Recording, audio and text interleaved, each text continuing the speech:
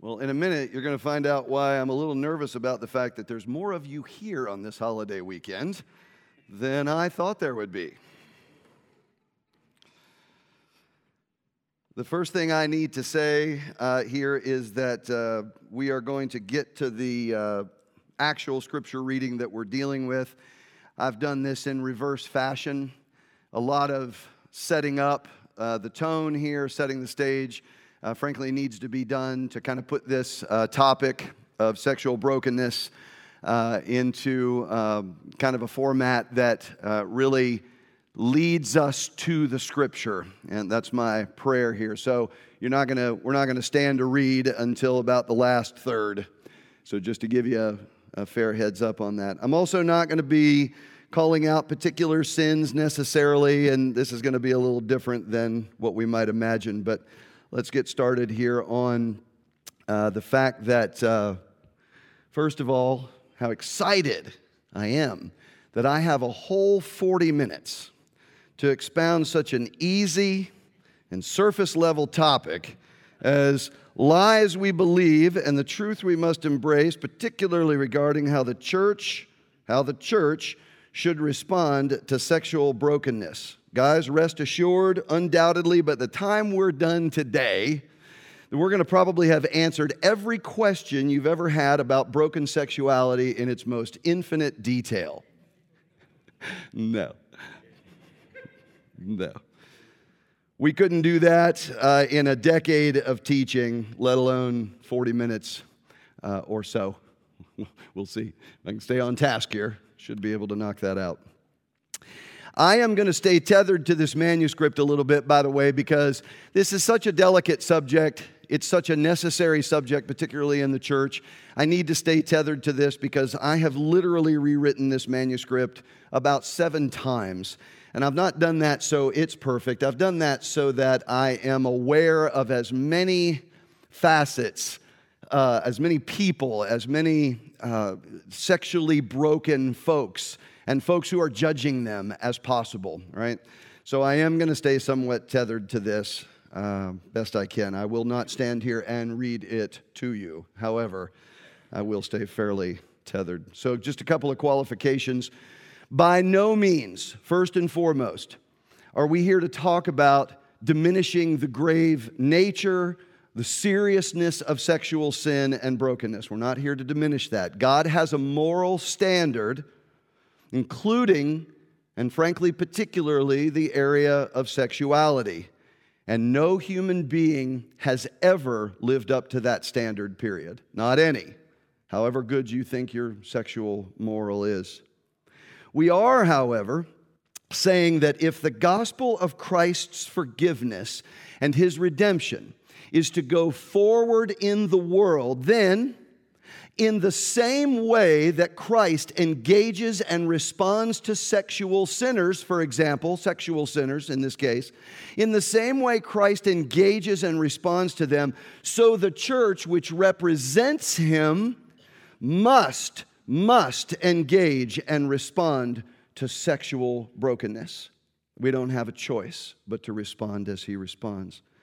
And this is going to be more or less the theme that we're going to tie everything to this morning. The church really has a rather singular purpose. And it's an overall purpose, but it is a very singular purpose, and that is to advance the gospel. Period. To advance the gospel in our own hearts as well as to the world. And we all must learn to live into that purpose. Another thing we don't have a choice on. You call yourself a follower of Christ, claiming Jesus to be the only way by which you will enter into His eternal rest? I got news. You have no other choice but to learn to live into what it means to advance the gospel in every area of your life. That's a hard lesson I'm learning today. And just a thing to be aware of on this teaching, some of the things that we wish we could and would talk about on such a hotbed issue as this, they're just simply not going to be there due to time constraints, due to the fact that we're aiming to substantiate the particular theme that we just mentioned. And therefore, I do say this frequently when I teach, if you want to expound these things further, if you want help in making practical applications in real life, in real time, if you want to argue with or you want to argue against me in some morning coffee forum, whatever, just text me. Text me and we'll do it. By the way, that's why I'm here. You got to help me earn the pay that our ministry is paying me to be here for, right? So text me if you want to talk about this stuff. I'm not saying I have all the answers, but from a life spent in ministry of largely pastoring, counseling folks in this area of broken sexuality, as a guy who himself has dealt with it gravely and still today would deal with it gravely if I were not constantly on guard, I at least have some perspective on this, and I feel like I could be helpful. And listen, we're not going to cover all the juicy, controversial stuff that typically would accompany such a teaching. But there is a very specific comfort that I feel like the Lord has laid upon me to convey in terms of where we desire to land in this teaching, and it is this. God desires always to make sure that His people know the eternal weight of their sinfulness. That is, that it cost His Son His life for their sake.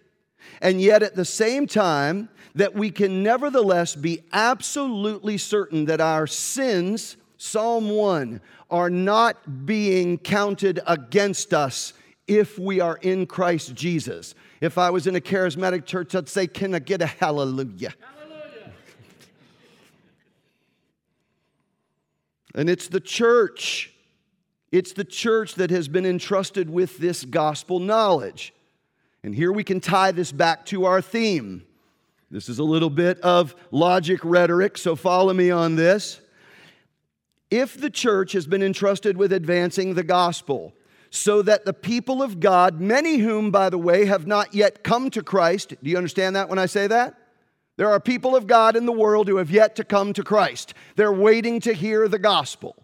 And if the church has been charged with and entrusted with advancing the gospel, so that the people of God can be assured and comforted that God is for them and not against them in spite of their ongoing sin, then the primary way that they will have that assurance is when the church who represents Christ responds to their sinfulness in the same way that Jesus responds to their sinfulness.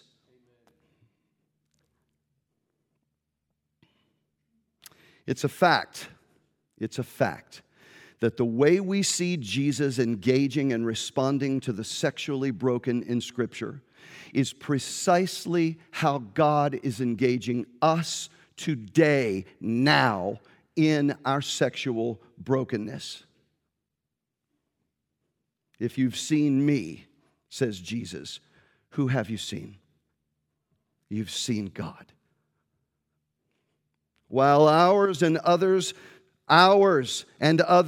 sexual brokenness seems like it's worse than just about every other sin, God says what? He says it is not. And by saying that, He's not saying that He's okay with sin. Never is God saying He's okay with sin. I'm sorry, we're not the liberal church here, okay? We're not just make what we want of Scripture. There's a moral. God has that. And we fail that moral. So He's not saying He's okay with sin. But what He does say from Psalm 103:12, and we all know it well, He says that faith in Christ, He wants us to know that faith in Christ casts away all sin. How far? As the east is from the west. Yes? That's a long way. That's a long way. One more thing about this morning. I'm a little nervous. I just will tell you, I'm just a little bit nervous. This is a hard subject. If my voice is shaking, it's partially because I know this sin well, and because I know what it does to people, and because it's a hard thing to talk about in the church. Forgive me for that. But one more thing here is that I am inadvertently going to make somebody mad. Get ready, because it's coming. I probably already have, if you don't understand the context of the title of the message, which is that sexual sin is the worst one. It's certainly not my intention to make anyone angry. That's not why I'm here. But When on the one hand, I don't seem to be coming down hard enough on sexual sinners and the spiritual grumpuses, of which I am president often. When we're just fed up because, hey, we're not just calling sin, sin and having done with it, right? Once and for all, let's just say sin is sin. I've already said that. It's clear. Sexual sin is sin, whatever form it takes. Heterosexual, homosexual, identity crises, whatever the case may be. We all deal with it. We all deal with it. We all deal with it. We call it sin. But on the other side of that, I'm going to make somebody mad if I point to the Word of God, which explicitly informs us of His sexual ethic, which invariably will be countercultural and therefore different than many of our own sexual ethic, then guess what? Some of us are not going to like that. My hope here this morning is that God will grant us all ears to hear what He is saying objectively and personally in His Word, albeit through such a faulty vessel as myself. So let's get down to it. Let's dig in on this topic of how the church should respond to sexual brokenness. First of all, what's the lie? What's the lie that we, in this series that we're undergoing, lies we believe, the truth we must embrace, what's the lie that we as the church believe, and what's the truth that we must embrace about broken sexuality? Well, let me set up the lie. Again, we've probably given the lie away in the title of the message. Particularly, though, in the context of the cultural time we're living in, with rampant sexual indiscretions, abuses, allegations, with gender identity crises, with homosexual identity no longer being a closeted identity because it's now broadly accepted in Western culture. Quick little blurb, I'm not supposed to go on rabbit trails. Do you know what the greatest thing that's ever happened to the church is? For homosexuals not to have to be closeted anymore. How radical does that sound? And why is that the greatest thing that's ever happened to the church? Because now we can talk about it. Because now we can discuss what's going on in real life and not pretend with pasted on faces in the church that I'm great. You know how many people there are in the church who love Jesus and are struggling identifying as homosexuals? Don't know what to do with that information? We want trouble in the world because it's why we're here. It's why we're here.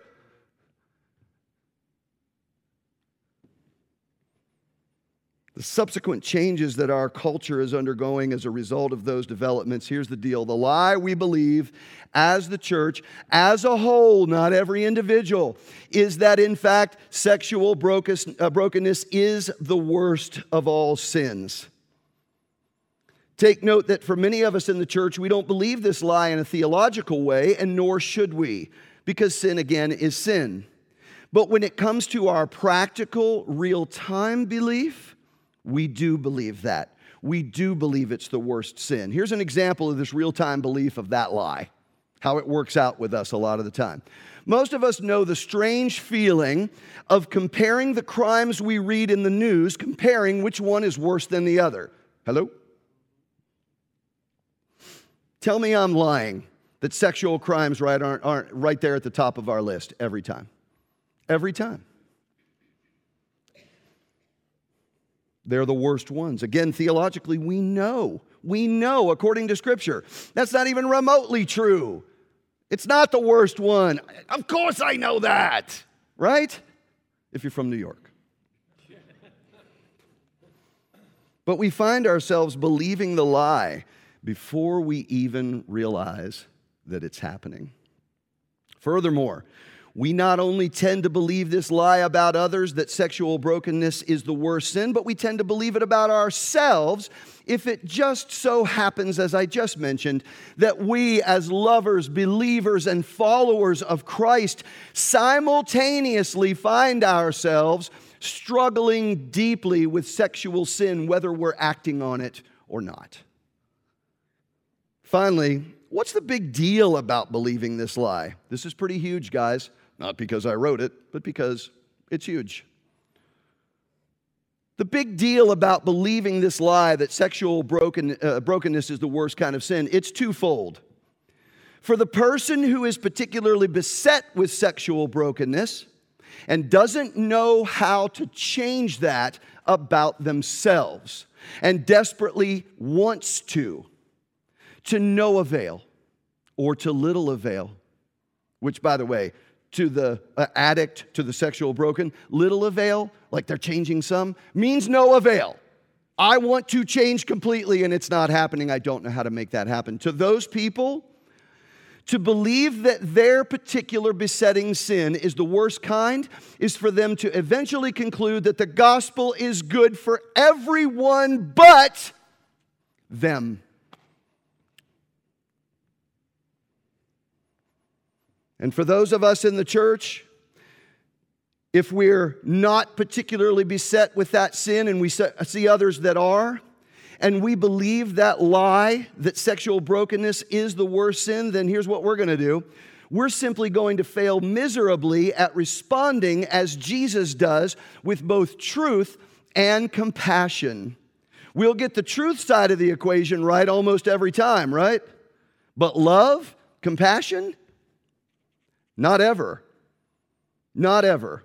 If we believe that sexual sin is the worst kind of sin, this attitude will 100% of the time, this approach to sexual sinners, when we are not dealing with that sin ourselves this way, it will 100% of the time keep us from doing what we're here to do on this earth, and that is to advance the gospel. And why?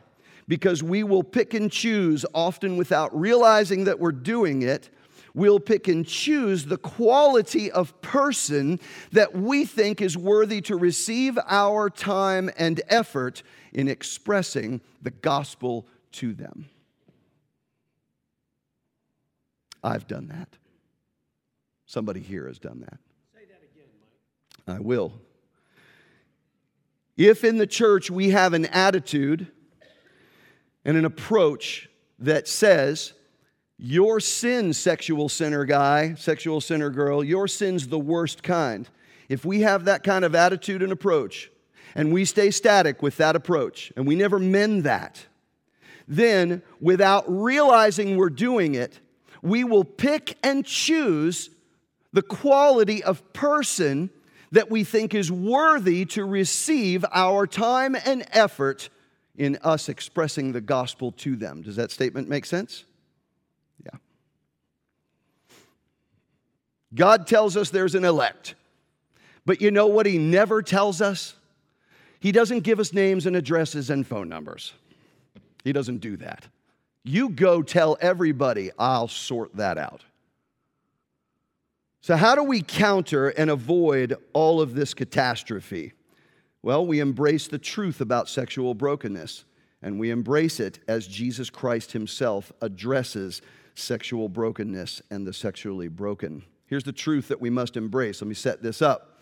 I want you to notice here, as we go to the truth that we must embrace, I want you to notice that in contrast to the lie that we believe, which is primarily an existential or personal construct, that is, we made it up. We made it up by some distortion of how we think God judges us and others based merely on our behaviors. The lie is something we make up. It's an existential thing. It's a personal thing. It's just what I believe. In contrast to that, the truth we must embrace is going to be instead derived almost entirely from what we see of, and here we're going to say it again, what we see of how Christ responds to sexual brokenness in the Gospels, in the Word of God. That is, hey, go figure. Go figure. Whereas the lie comes from within the sinful self with all of its subjectivity and relative truth, that's us, the self. So the truth will come from Jesus Christ, who is all at once the objective and nevertheless personal. John 14:6, say it with me, the way, the truth, and the life, right? That's where we're deriving the truth from. Thus, the truth we must embrace is this, and it's very simple, but frankly very profound for our attitude and approach to sexual sinners. Sexual brokenness is covered under the same atoning work of Christ as all other brokenness. Let that rest on you. It's not the worst one. That is, the lie that sexual sin is the worst of all sins is just that. It's a lie. In Christ, no matter the sexual sin that besets us, in Christ, no matter that we have been victims or perpetrators of it, in Christ, God does not count our sins against us because they are literally and forever, literally hidden in Christ's atoning life and death for our sake. Colossians 3, 2 Corinthians 5:21, make a note of that. They are forever hidden. And so as we begin to approach our text this morning, here's something that we should have in our minds, in our hearts. We as the church, the body of Christ, are the physical representation of the heart, hands, and feet of Christ in the world. And we have a God-bestowed calling and a God-bestowed obligation to respond to all sinners, including ourselves. When we recognize the sin about ourselves, we have an obligation and calling to respond with the same truth and compassion as Christ himself responds with to sinners in the Gospels when we see that in that narrative, in those narratives. Now, we see Christ engage with the sexually broken in enough places in Scripture that we just don't have time to expound on all of those. So I've chosen Luke 7, chapter 7, verses 36 through 50, specifically because it's perhaps the most complete of these types of engagements where he engages with the sexually broken. And that's where we're going to focus on how Jesus responds to sexual brokenness, and I'll say it for the 90th time, and thus how the church must respond to sexual brokenness. And just so we're clear, I know we're Presbyterians, right? However, we do know that the church is not the hierarchical figure that's responding, right? We're not waiting for some guy paid in some office in the church to respond. I'm talking about us individually, right? We make up the church. So when I say the church, that's you. This text doesn't leave us to wonder much. Doesn't leave us to wonder about the grievousness of the sin. Doesn't leave us to see how it's perceived in the community. We don't know, any less. We see it clearly, how it's being perceived in the community, how this sexual brokenness, the sexual sin, is causing the isolation to the broken one who's caught up in their sin. We see it. In this narrative, we know exactly how the religious community, sometimes that's us, feels about both the sin and the sinner, the broken and her brokenness. And most importantly, we get to see precisely how Jesus, God himself, that's who Jesus is, how he engages and responds to this sexually broken person with both truth and compassion in equal measure. So Jesus has a three-pronged simultaneous approach in dealing with sin and sinner here. In this text, he implicitly calls the sin by proposing no argument that she is indeed an immoral woman, is the term that's used. He then does what God is famous for. He looks at the woman's broken heart towards her sin and looks at her longing heart towards him.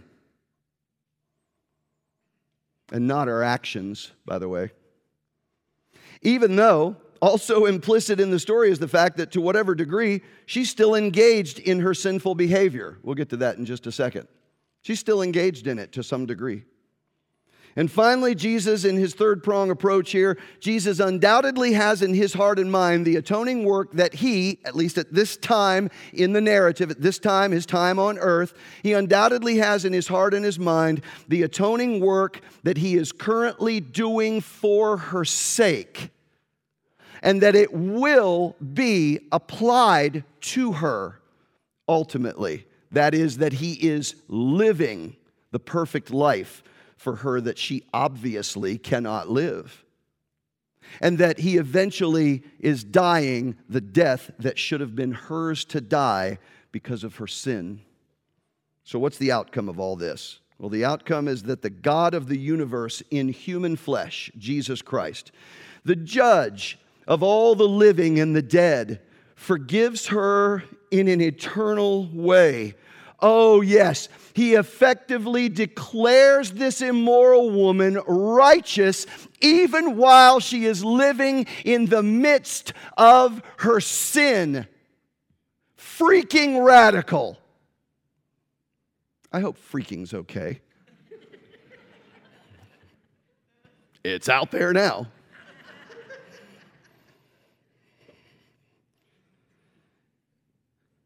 And you know what? I'm aware, God's aware that our flesh is going to see this kind of emphasis as a loophole, as a license for sinning, which of course means probably that the point is lost on you if you go to take advantage of this.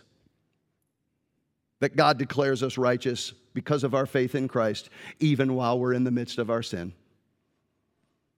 We're going to leave that between you and Jesus.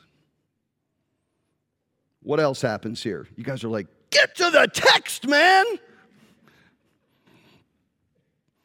Jesus makes a strong point of how the so-called religious people, the Pharisees, by thinking of her sexual sin as so heinous that they couldn't even associate with her, let alone minister to her, that in doing so, they basically condemn her in such a way that says, you can never be redeemed, immoral woman, sinner. You can never be redeemed. Because why? Because we're looking at the law of God and we think that's what it says. Remember that existential construct? The lie? The one we make up? That's what they're doing. That's absolutely never our right or responsibility. Here's what we're to do as the church from Philippians 2, 5 through 8. Here's what we're to do. I'm reading from the New Living Translation. Paul says this. He says, you, the church, must have the same attitude that Christ Jesus had. That is, though he was God, he did not think of equality with God as something to cling to. Instead, he gave up his divine privileges. He took the humble position of a slave and was born as a human being. When he appeared in human form, he humbled himself in obedience to God and died a criminal's death on a cross. Translation to the church. This is what we are called to, giving ourselves up for those we don't agree with. Politically, socially, culturally, sexually, whatever it is, giving ourselves up for them. Losing our lives, as it were, to gain them. We've heard that before.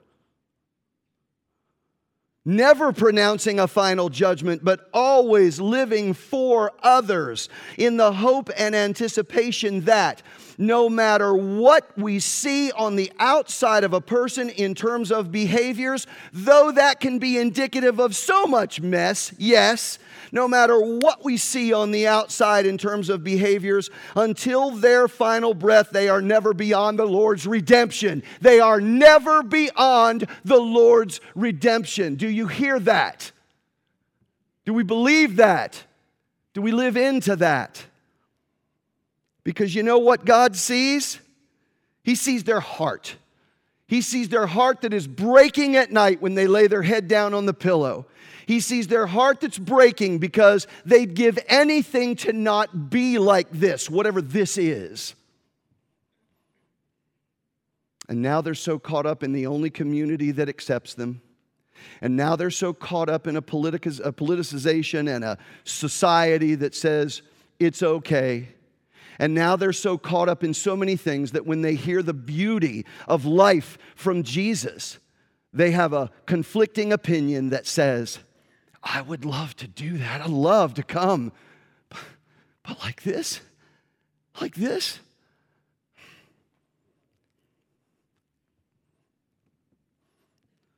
If you're able, for reverence out of the love for God's word, please, let's stand and read from Luke chapter 7, verses 36 through 50. This is how Jesus exemplifies these things. By the way, guys, one of the other reasons I saved this towards the end is simply because this is not a mystery, this text. This isn't something where we need theological scholars to break it down. Every one of us should get it. One of the Pharisees asked Jesus to have dinner with him, so Jesus went to his home and he sat down to eat. When a certain immoral woman, I'm reading from the New Living Translation, when a certain immoral woman from that city heard he was eating there, she brought a beautiful alabaster jar filled with expensive perfume. Then she knelt behind him at his feet, weeping. Her tears fell on his feet.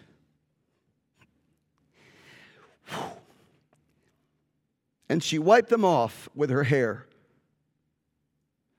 Then she kept kissing his feet and putting perfume on them. When the Pharisee who had invited him saw this, he said to himself, if this man were a prophet, he would know what kind of woman is touching him. She's a sinner. Then Jesus answered his thoughts. Love that. Jesus answered his thoughts. Jesus answered his thoughts. He said, Simon, I have something to say to you. Go ahead, teacher, Simon replied. Then Jesus told him this story. He says, a man loaned money to two people, 500 pieces of silver to one and 50 pieces to the other. By the way, about a day's wage, each of those pieces of silver is being represented here. It's a lot. But neither of them could repay him, so he kindly forgave them both, canceling their debts. Jesus says, who do you suppose loved him more after that? Simon answered, I suppose the one for whom he canceled the larger debt. I put in parentheses, Simon, the one who doesn't understand which one of these people he is.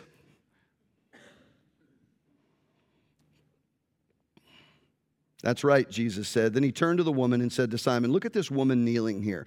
When I entered your home, you didn't offer me water to wash the dust from my feet, but she has washed them with her tears and wiped them with her hair. You didn't greet me with a kiss, but from the time I first came in, she has not stopped kissing my feet. You neglected the courtesy of olive oil to anoint my head, but she has anointed my feet with rare perfume. I tell you, her sins, and they are many, have been forgiven. So she has shown me much love. But a person who is forgiven little shows only little love. Then Jesus said to the woman, take this in if this is you.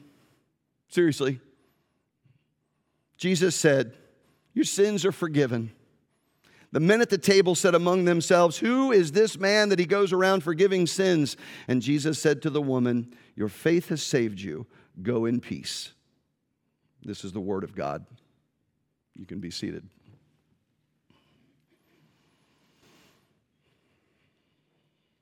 All right, so we've set all this up fairly well. Again, this is pretty obvious what's happening here.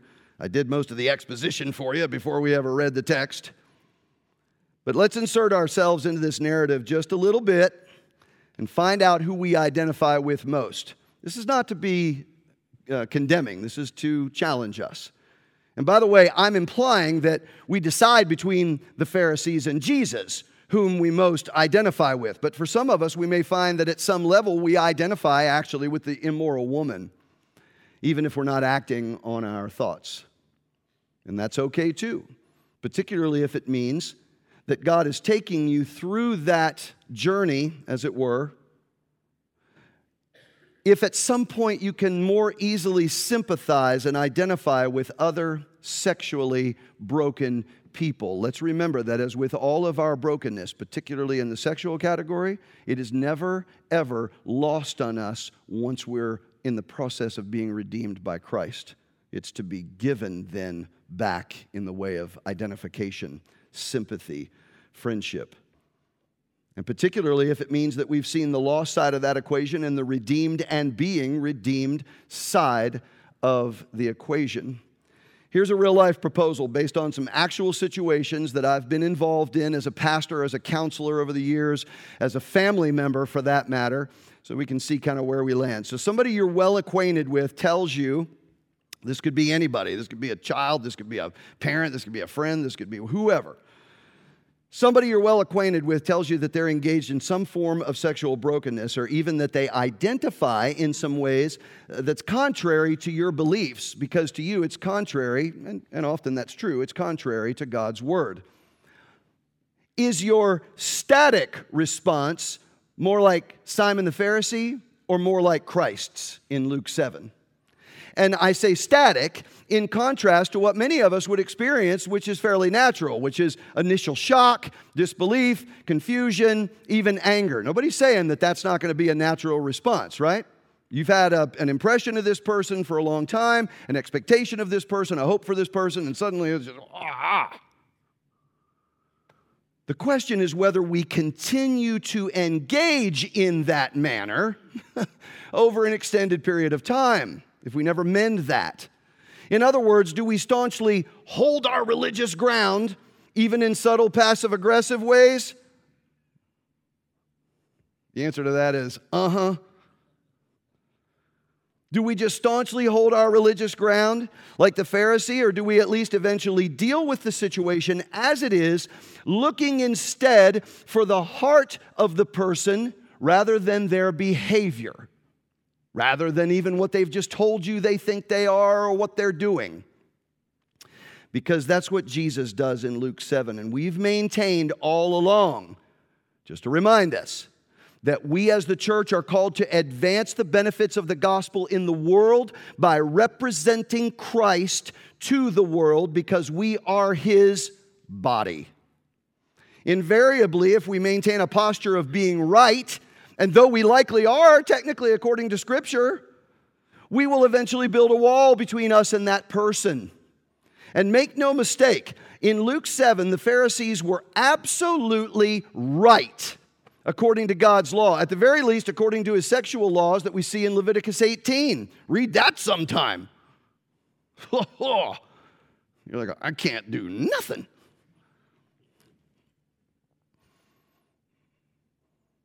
There's no question she was immoral. And take note that from the cultural context that this story is in, immoral, when they use that word every time, means sexually immoral. Not that she's just doing some bad stuff. She's specifically engaging in that. Jesus never refutes, by the way, the fact, one time, He never says, no, she's not a sinner, hold on. In fact, He implies that He agrees with the Pharisees' assessment, with the culture, with the society around her. He agrees with their assessment that she's sinful when He tells the story of how the man who owed money forgave the debt of the two debtors. Hey, what's to forgive if there's not been any transgression? So, of course, there's been transgression. Furthermore, the original Greek here uses the term hamartolos. You have to say it like that, apparently. But hamartolos, to describe the woman in terms of the behavior. Here's what they're describing the woman as. That term is that you are devoted to sinning, that you are not free from sin, that you are still under its influence in a welcoming way. That's literally the way they write this story in the original language. That she is preeminently, hamartolos, she is preeminently and especially wicked. So what's the linchpin in this narrative? In 1 minute, 54 seconds. What is the great peripety here? Peripety just means the thing that kind of turns this thing on its head unexpectedly. Is it that Jesus just swallows His righteous judgment and gives a wink and a nod to His laws that He spoke in the Old Testament as God Himself? Is it just that Jesus wants to be a nice guy because He can see that this poor woman is being ganged up on by the mean religious folks? And for the immoral woman's part, does she think that maybe if she cries enough and anoints Christ's feet and even begs for forgiveness, that eventually maybe she'll be forgiven? Perhaps there's a small part of her, yes, that believes that. We all know that feeling from time to time. But here's what's most likely happening. The works of Jesus have been public knowledge in this region where the woman lived for some time now. And by the time Luke 7 rolls around, this woman has likely heard some of the stories. The stuff Jesus is doing, it doesn't stay under a bushel. People know what's up. Maybe she was there at some point, seeing some stuff in real time. Speculation, I know. but very likely. Perhaps she's heard of or seen Jesus healing the paralytic, and not only that, but forgiving him of his sins in a way that was letting everybody at the time know that, hey, if this guy has control over physics and nature, he probably has the authority to forgive sin. Maybe she's thinking of that, or maybe she's just heard Jesus teaching in Luke 6, where he implies that undeserved forgiveness for sin is far more on Jesus' mind than the judgment we actually deserve. Judgment she feels she deserves because she knows the desperation in her soul over her sexual brokenness. So when she goes to Christ, and here's the linchpin, she goes with a posture of confession and repentance. And with that posture, automatically for all of us comes an anticipation of God's forgiveness. An anticipation of God's forgiveness. A sure hope that He will accept us, that He will draw us in close to Himself. And in Chronicles 7:14, in 1 John 1:9, God says we should anticipate His forgiveness. We should anticipate that when we come to Him with a posture of repentance and confession. And whereas the religious community would not offer this forgiveness unless it saw her behavior change, caring little or nothing about her actual heart on the matter, Jesus absolutely sees nothing but the heart of the sinner, even when we are actively participating in our sins. I asked earlier who we identify with in the story. Many of us, myself included, would probably have to confess that we're more naturally like the Pharisees in our engagement with sexual brokenness. We believe the lie that at some level, even if for a moment, sexual sin is the worst kind. However, there's a but here. There's a but here. If we're wanting to represent Christ well, to advance the gospel in the world, the but is, when we come to know this about ourselves, that we're a bit more like the Pharisees often, not all of us are, but many in the church. As a whole, at large, oh yeah. When we come to realize that about ourselves, we ourselves can repent of this so that we can begin to live into the gospel calling, which is to send that out to the world around us. And it will help us embrace the truth that sexual brokenness is covered under the same atoning work of Christ as all other brokenness. At the end of all this, we stop engaging in judgment, right? We stop doing that. We do what we're called to do in the world, and I will finish with this quote. When he's asked what the church's work in the world is and why we are not taken immediately up into heaven when we're saved, he says this. He says, the essential reason that we who make up the church are not immediately taken up to be with God after He saves us in Christ is because we now live almost exclusively to bring in the spiritually sick and dying in order to point them to and place them before Christ, that He would have mercy upon them. And that we would have such a radical love for the lost, because we ourselves were once so lost, that, if necessary, we will tear out our neighbor's roof, referring to Mark 2:4, for instance, that we will tear out our neighbor's roof in order to accomplish placing them directly in front of Jesus. That's our mission. That's what we do. So there's two things before we pray that we walk away with, and they're very important. The first one is, don't destroy your neighbor's property unless it's for Jesus. Do strive to represent Christ when we engage with others or even ourselves who are sexually broken. And God will honor that by advancing His gospel in our own hearts and thus into the world. Let's pray.